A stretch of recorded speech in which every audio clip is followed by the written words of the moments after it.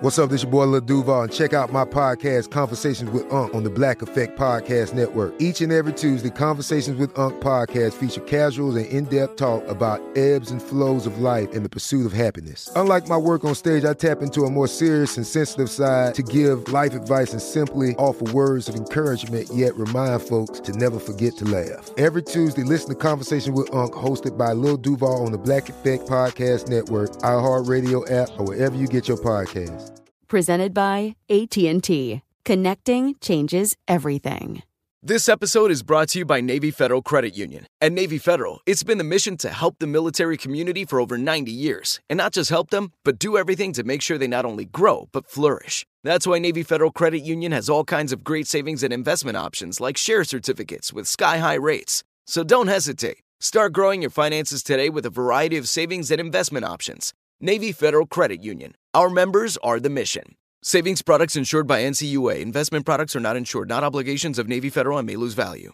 Looking to step up your Mother's Day flowers? The Home Depot has an idea. Let Mom's green thumb do some digging with colorful flowers, pots, and premium soils to bring out the most in her patios, walkways, and gardens. Right now, get Vigoro potting soil, just $8.97 for strong, healthy, vibrant plants, indoors and outside. Shop our wide selection online and pick up your order in-store and give Mom the gift of a beautiful garden.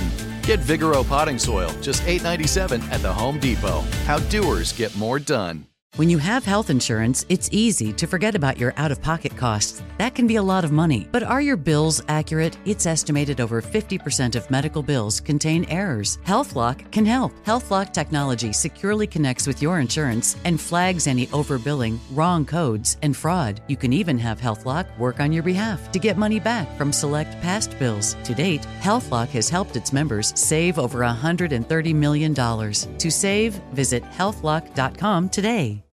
Pacaso knows your vacation home is your best home. It's the place that brings family and friends together. It's where you're the best version of yourself.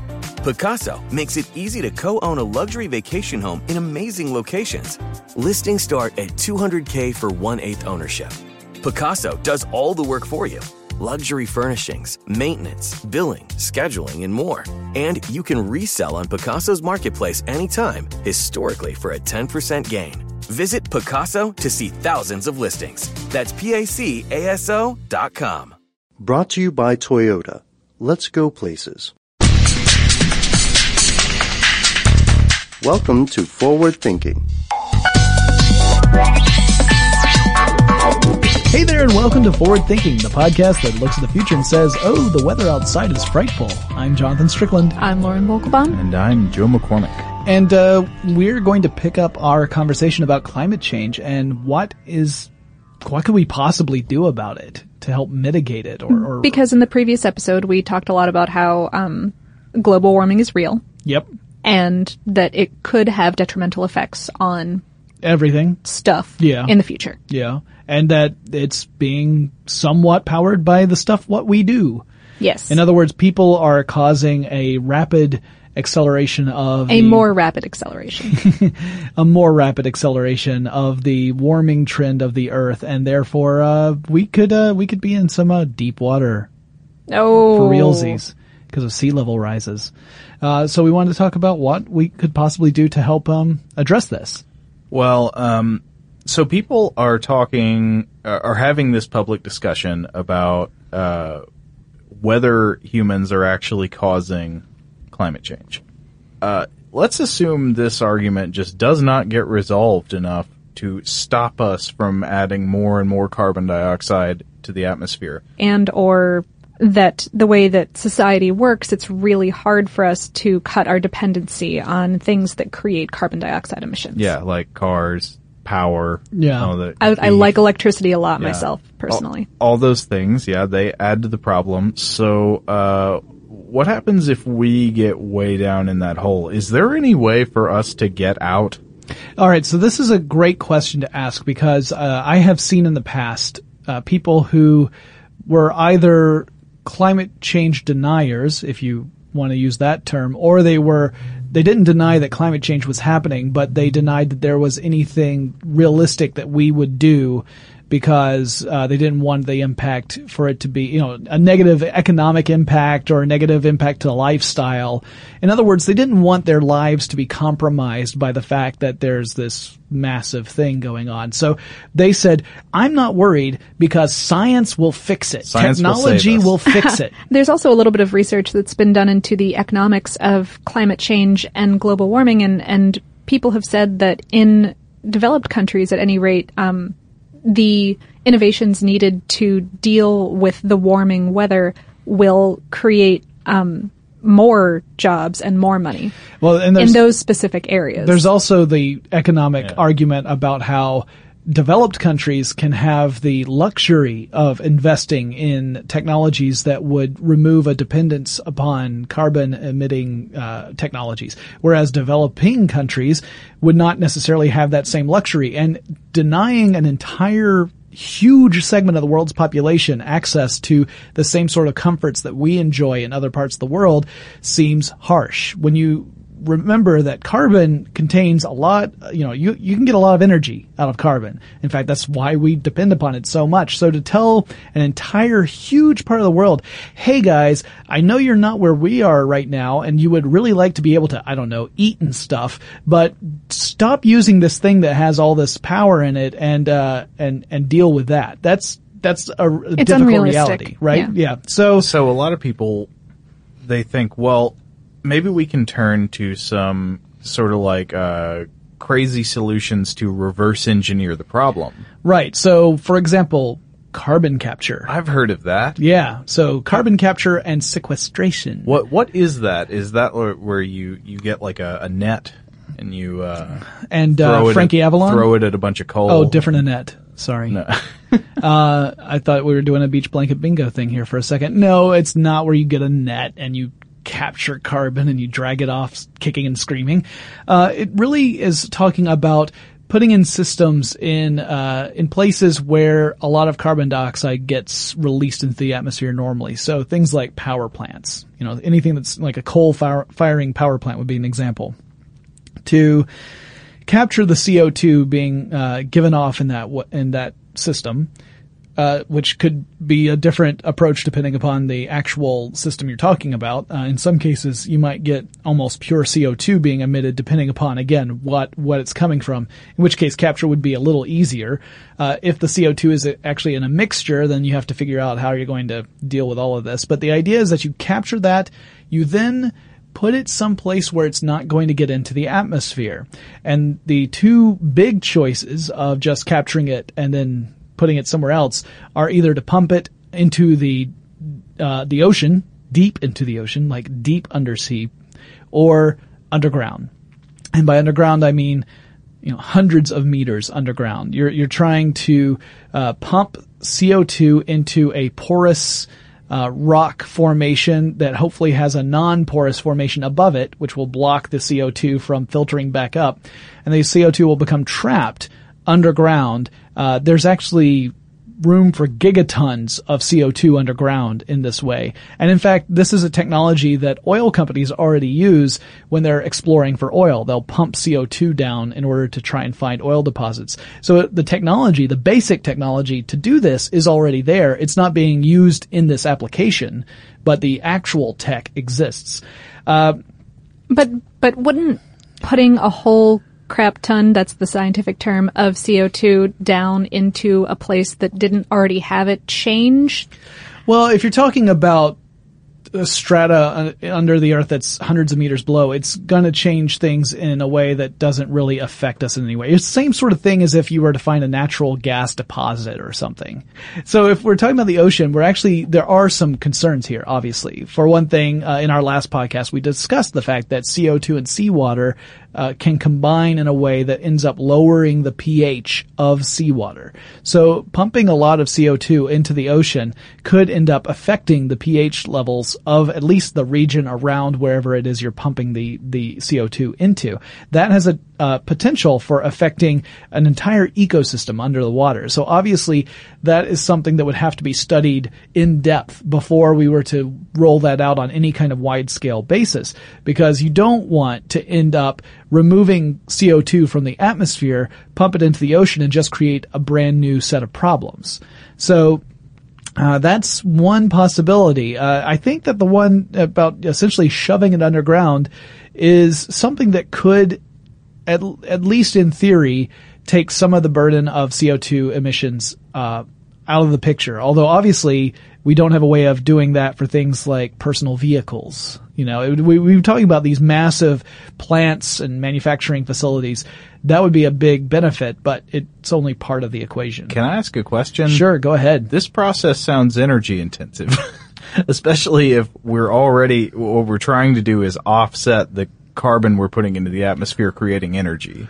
Well, at least the pumping, not creating, the pumping part certainly would require its own energy. I mean, capturing is, you could potentially create a mostly passive system to capture CO2, but it wouldn't, I would imagine a powered system would be more efficient. But when you're talking about pumping CO2 under the ground, that's going to require energy. So you have to figure that out. Exactly. You can't, are you just going to have a massive petroleum burning generator that's just releasing more CO2 into the atmosphere while you're pumping? Now, granted, you're talking about different scales here too. The amount of CO2 emitted by like a power company, coal burning plant, is way higher than for a pump. A pump. Exactly. So, you're looking at a scale, you're talking about reducing CO2 emissions. You're certainly not talking about eliminating them. But that's one suggestion of using technology to try and fight this off. But there are a couple of other, ideas, like what's this geoengineering thing I see on our outline, Joe? Geoengineering. There's a lot of exciting stuff in this one. Oh boy, some root words. Okay, so if y'all like the plots the bad guys come up with in James Bond movies, oh, do I? You'll like geoengineering. I don't look like Blofeld for just out of you do look like Blofeld. I never even thought of that. I don't. Yeah, you look like Donald Pleasance. Thank you. Yeah. But between aggravating James Bond and being chased by Michael Myers, my book is full. 007. Go ahead. So you've got one about reforestry, I believe. Well, see, that's a tough one. Okay, so there are all these ideas about how we could make major changes to the planet Earth that would help offset either the heating effects of global warming or the atmospheric carbon situation that causes it. Or in a few that I'm going to talk about, the radiation itself that's reaching the Earth. Yeah. So to one way or another change the planet to help offset the bad effects of this, or to keep it from happening in the first place. And these say, well, okay, so we know there's going to be a lot of carbon out there, so just what are we going to do about it? One idea has to do with plants. Okay, so forests and plants, they create energy by photosynthesis. So they take in carbon dioxide from the atmosphere and nutrients from the soil and energy from the sunlight, and they use all that to turn that carbon into plant matter. Right. And they create cellulose and release oxygen and yeah, and so wait, this sounds great. So it's taking all the carbon out and it's releasing oxygen. Where's the problem? Some people have said, hey, I know. We'll use this kind of principle, this plant-based principle, in the ocean. And this is this idea of ocean fertilization. Have you heard of this? Pray tell, what is this ocean fertilization that you... I would like to talk about ocean fertilization by way of anecdote. I was hoping for parable. All right, go ahead. Okay, so there is a Guardian article from 2012 that tells the story of an American businessman from California named Russ George. And he had an idea. He said, oh, okay, well, plankton like iron. Okay. A lot of iron in the water. They use this as a nutrient. They gobble it up, and the populations bloom. Well, so they are photosynthetic, and that means plankton absorb carbon dioxide like trees do. The idea of ocean fertilization is you put the iron in the water, the plankton gobble it up. They gobble up CO2, they die, and then they take the CO2 to the bottom of the ocean with them when they sink.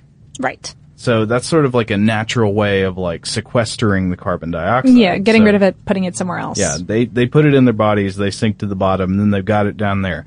Out of our hair, right?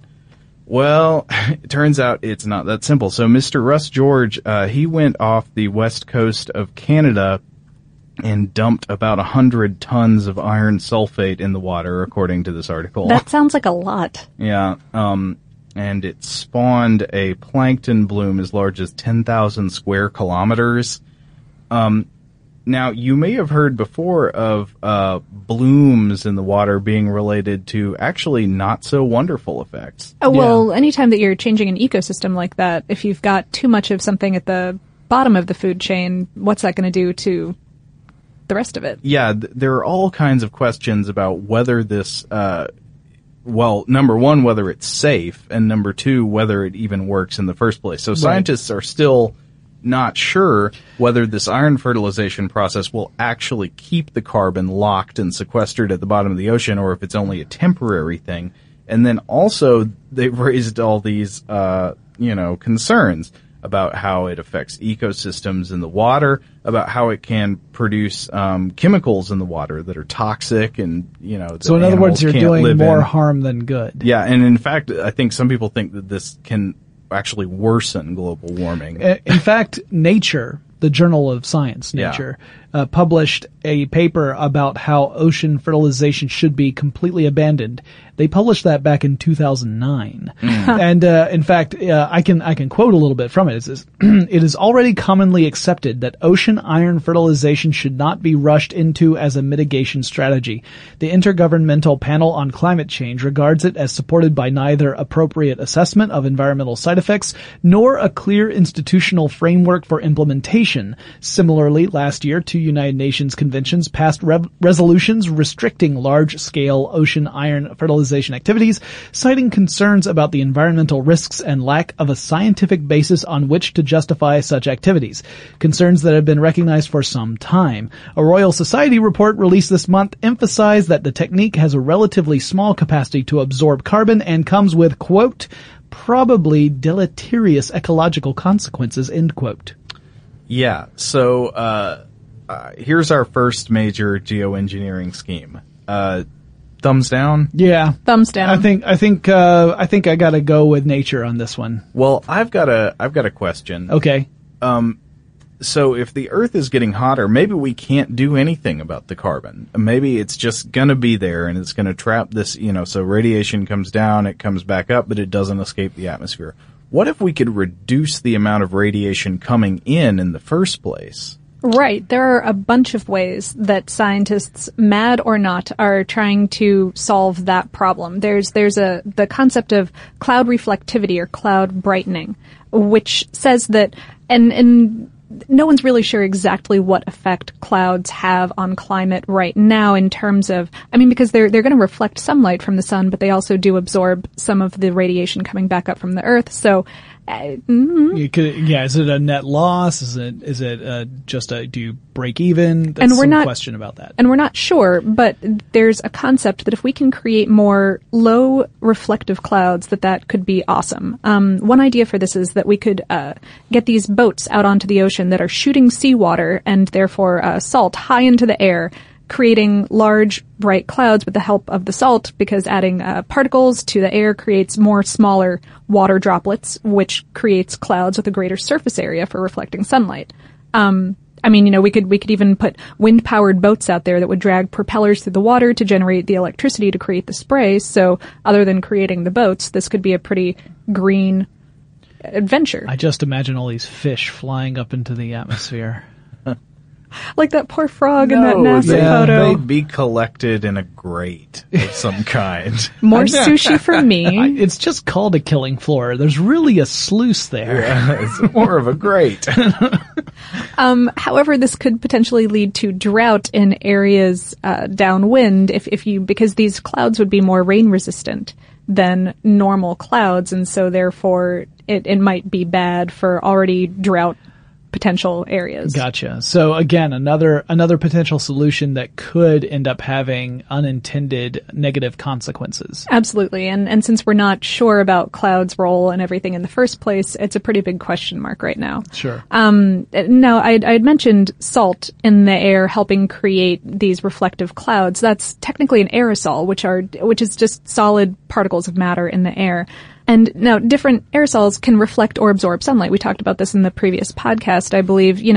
For example, carbon tends to absorb radiation and keep it in Earth's atmosphere, whereas things like sulfates and nitrates will reflect.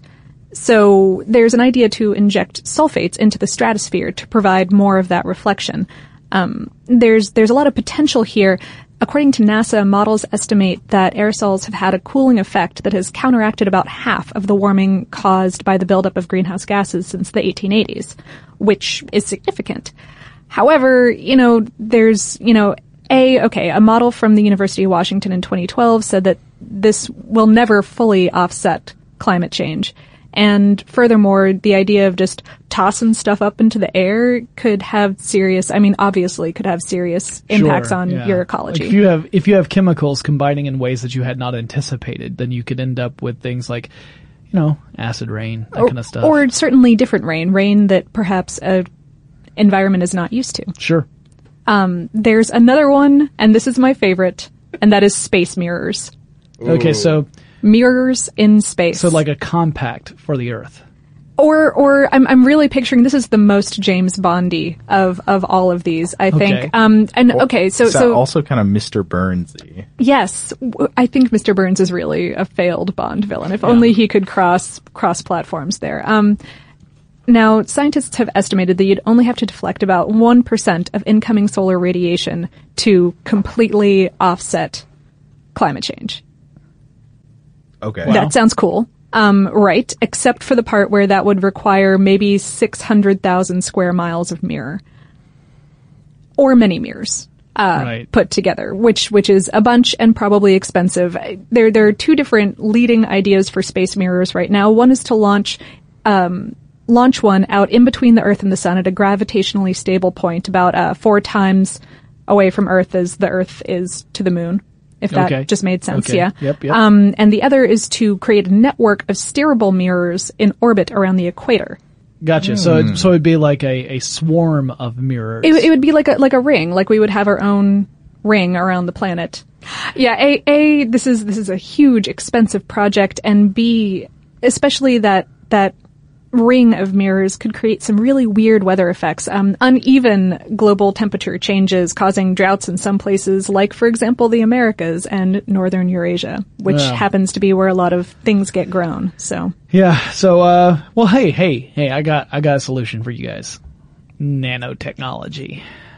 Put a period in it. We are done. I love how nanotechnology is the solution of everything. It's a magic wand, isn't it? Oh, in the future they'll cure chronic elbow pain with nanotechnology. Hey, nanorobots in my blood are going to do that.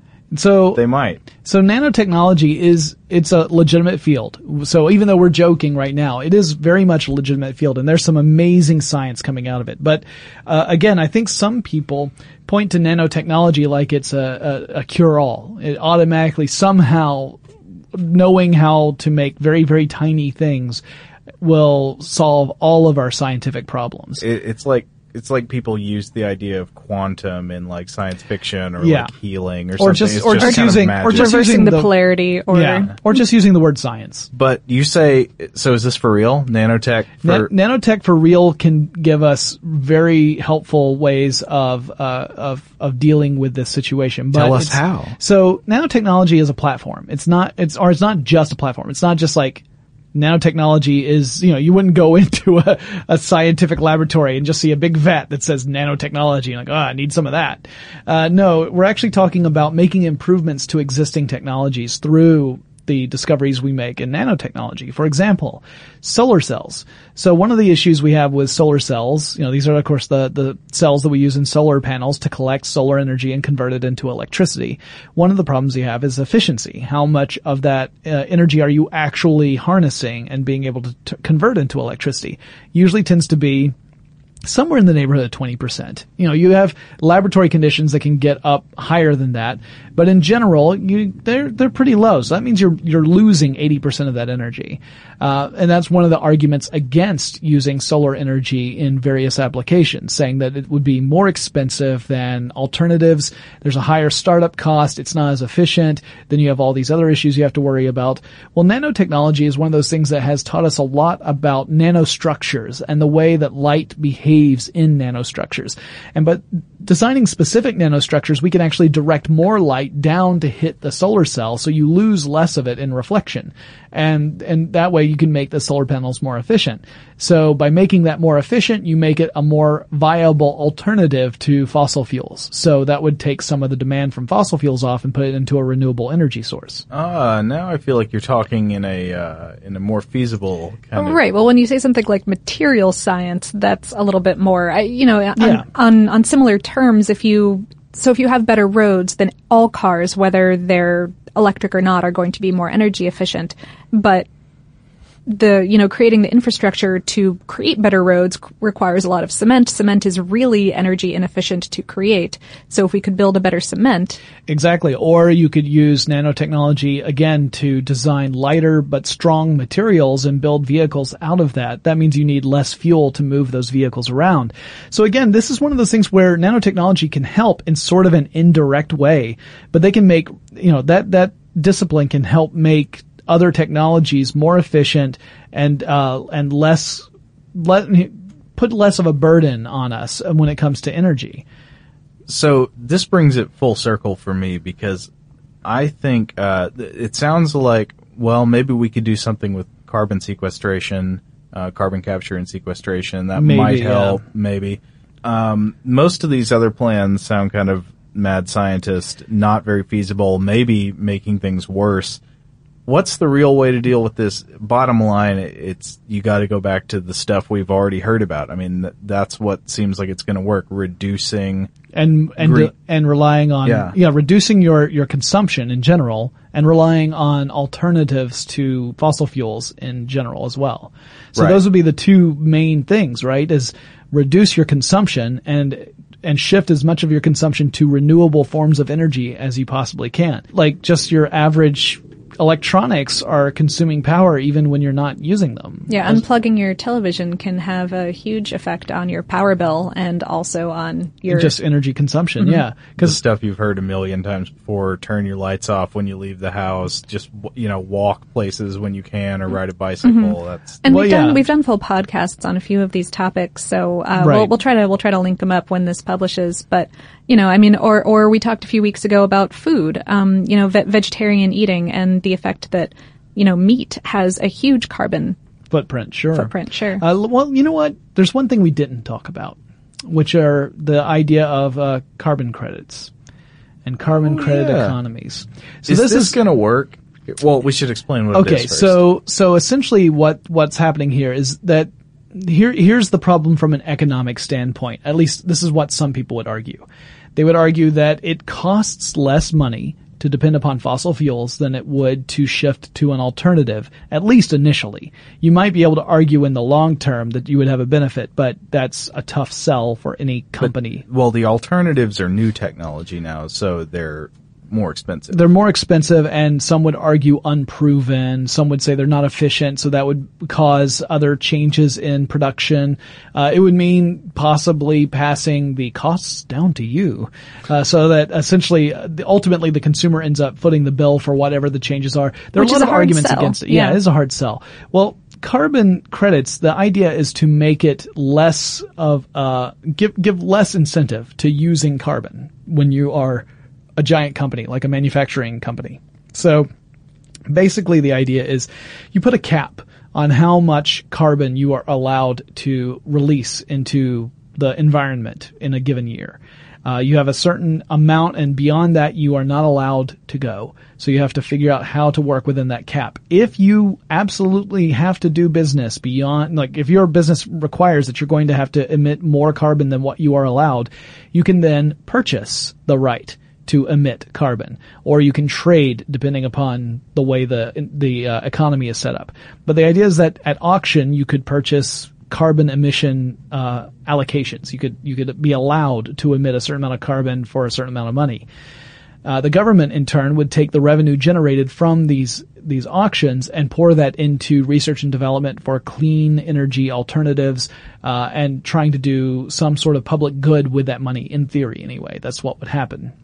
So the idea is that economically you would have the incentive to move away from carbon, because if you stayed with it, you'd have to start paying for it. And one way or another, you would either have to ramp down production so that you worked within the parameters that were given to you, or you'd have to pay money so that you work within the ones you were accustomed to. Either way, it's an incentive for you to move off of that and find some alternative. Whether it works or not, that's a good question, because in the United States, it's been struck down every time it's come up. It's one of those things where, it requires legislation with teeth in it. You have to have the authority to say, like, if you're doing business within this country, these are the rules you have to follow. And if you don't do that, if you just make it a suggestion, then obviously very few companies will adopt that if it means that it would affect the bottom line. So, would it work? There's some question about whether or not it would be a huge benefit, but it would at least give an incentive to companies to try and explore alternatives, while theoretically also pouring more money from the government into sustainable, clean energy alternatives. A lot of the arguments I've read are that the private industry it's just not enough to allow for these clean energy alternatives to really get a strong foothold, in part because the United States government, along with other governments, subsidizes fossil fuels. So with fossil fuels getting a subsidy, then they already have an advantage, and so you're playing against a stacked deck. So that's the general idea. Now, I think personally that a carbon credit economy set up fairly, the way it was intended to be, and with the added incentive to move into more clean energy, would at least be a good way to transition, particularly for a developed nation. And we discussed earlier, it's a complicated issue, because you can't just demand that the entire world shifts to this when there are large parts of the world that are struggling for basic supplies that all the rest of us just tend to take for granted. It's a very complicated issue, but I think that this sort of thing would really help. Unfortunately, I don't think that carbon credit is something we're going to see, at least in the United States, anytime really soon. I just think that it's too hard to sell politically to have it happen. So that's kind of where we get a lot of people saying, we're hoping that technology can help get us out of this, because I don't see another way that's going to happen anytime soon. So, fun times. You guys want to add anything happy and silly before I go? Any mole reptilians that we need to talk about? I think RoboCop could help. Okay, RoboCop. So I think Nano RoboCop could help. Nano RoboCop? Yeah. So we have to go to Nano Detroit. Yeah. All right. So we'll go to Nano Detroit and go to the Nano Wonder Bread Factory that's been turned into a Nano Casino, and we'll get help there. No. I think that all of this is. I mean, we've talked about some things that are not going to work probably ever, but the fact that people are thinking about it and putting research into it is absolutely valuable, even if only to prove that, yes, you should turn the lights off in your room when you leave it. All right. So, guys, if you have any comments you would like to share, or you just want to join the conversation, go to fwthinking.com. That's the website where we've got all the blog posts, podcasts, videos, articles. You can join the conversation there, or you can let us know what you think on social media. You can find us at Twitter and Facebook and Google+. Just search for FW Thinking. You'll find us there. We want to hear from you, and we will talk to you again really soon. For more on this topic and the future of technology, visit forwardthinking.com.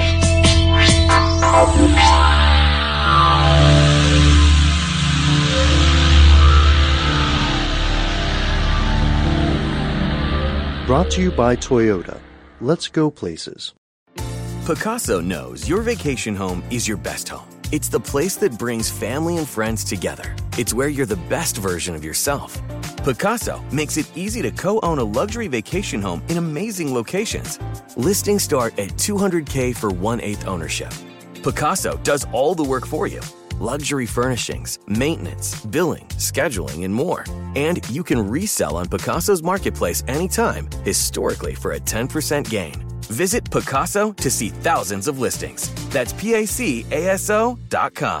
Open a limited-time 11-month certificate at Kemba Financial Credit Union. At 5.25% APY, it's more than triple the national average, plus it's a safe and secure way to grow your money. Visit your local branch or kemba.org/cb for details. Offer expires May 31st, 2024. APY equals annual percentage yield. Restrictions apply. $500 minimum and $250,000 maximum deposit. Advantage status required. Comparison based on bank rate average. Federally insured by NCUA. This is Malcolm Gladwell from Revisionist History. eBay Motors is here for the ride. With some elbow grease, fresh installs, and a whole lot of love, you transformed 100,000 miles and a body full of rust into a drive that's all your own. Brake kits, LED headlights, whatever you need, eBay Motors has it. And with eBay Guaranteed Fit, it's guaranteed to fit your ride the first time, every time, or your money back. Plus, at these prices, you're burning rubber, not cash. Keep your ride or die alive at ebaymotors.com. Eligible items only. Exclusions apply. What's up, y'all? Janice Torres here. And I'm Austin Hankwitz. We're the hosts of Mind the Business, Small Business Success Stories, a podcast presented by iHeartRadio's Ruby Studios and Intuit QuickBooks. Join us as we speak with small business owners about the tools they use to turn their ideas into success. From finding that initial spark of entrepreneurship to organizing payments and invoices, we've got you covered. So follow and listen to Mind the Business Small Business Success Stories on the iHeartRadio app or wherever you get your podcasts. Hey guys, back at the playground again, huh? Yep. You know what this playground could use? A wine country. Heck yeah, and some waves so we could go surfing. Oh, yeah. Love that. A redwood forest would be cool. I'm in. Ski slopes. Let's do it. Can a girl go shopping? Yeah, baby. Wait. Did we just invent California? Discover why California is the ultimate playground at visitcalifornia.com.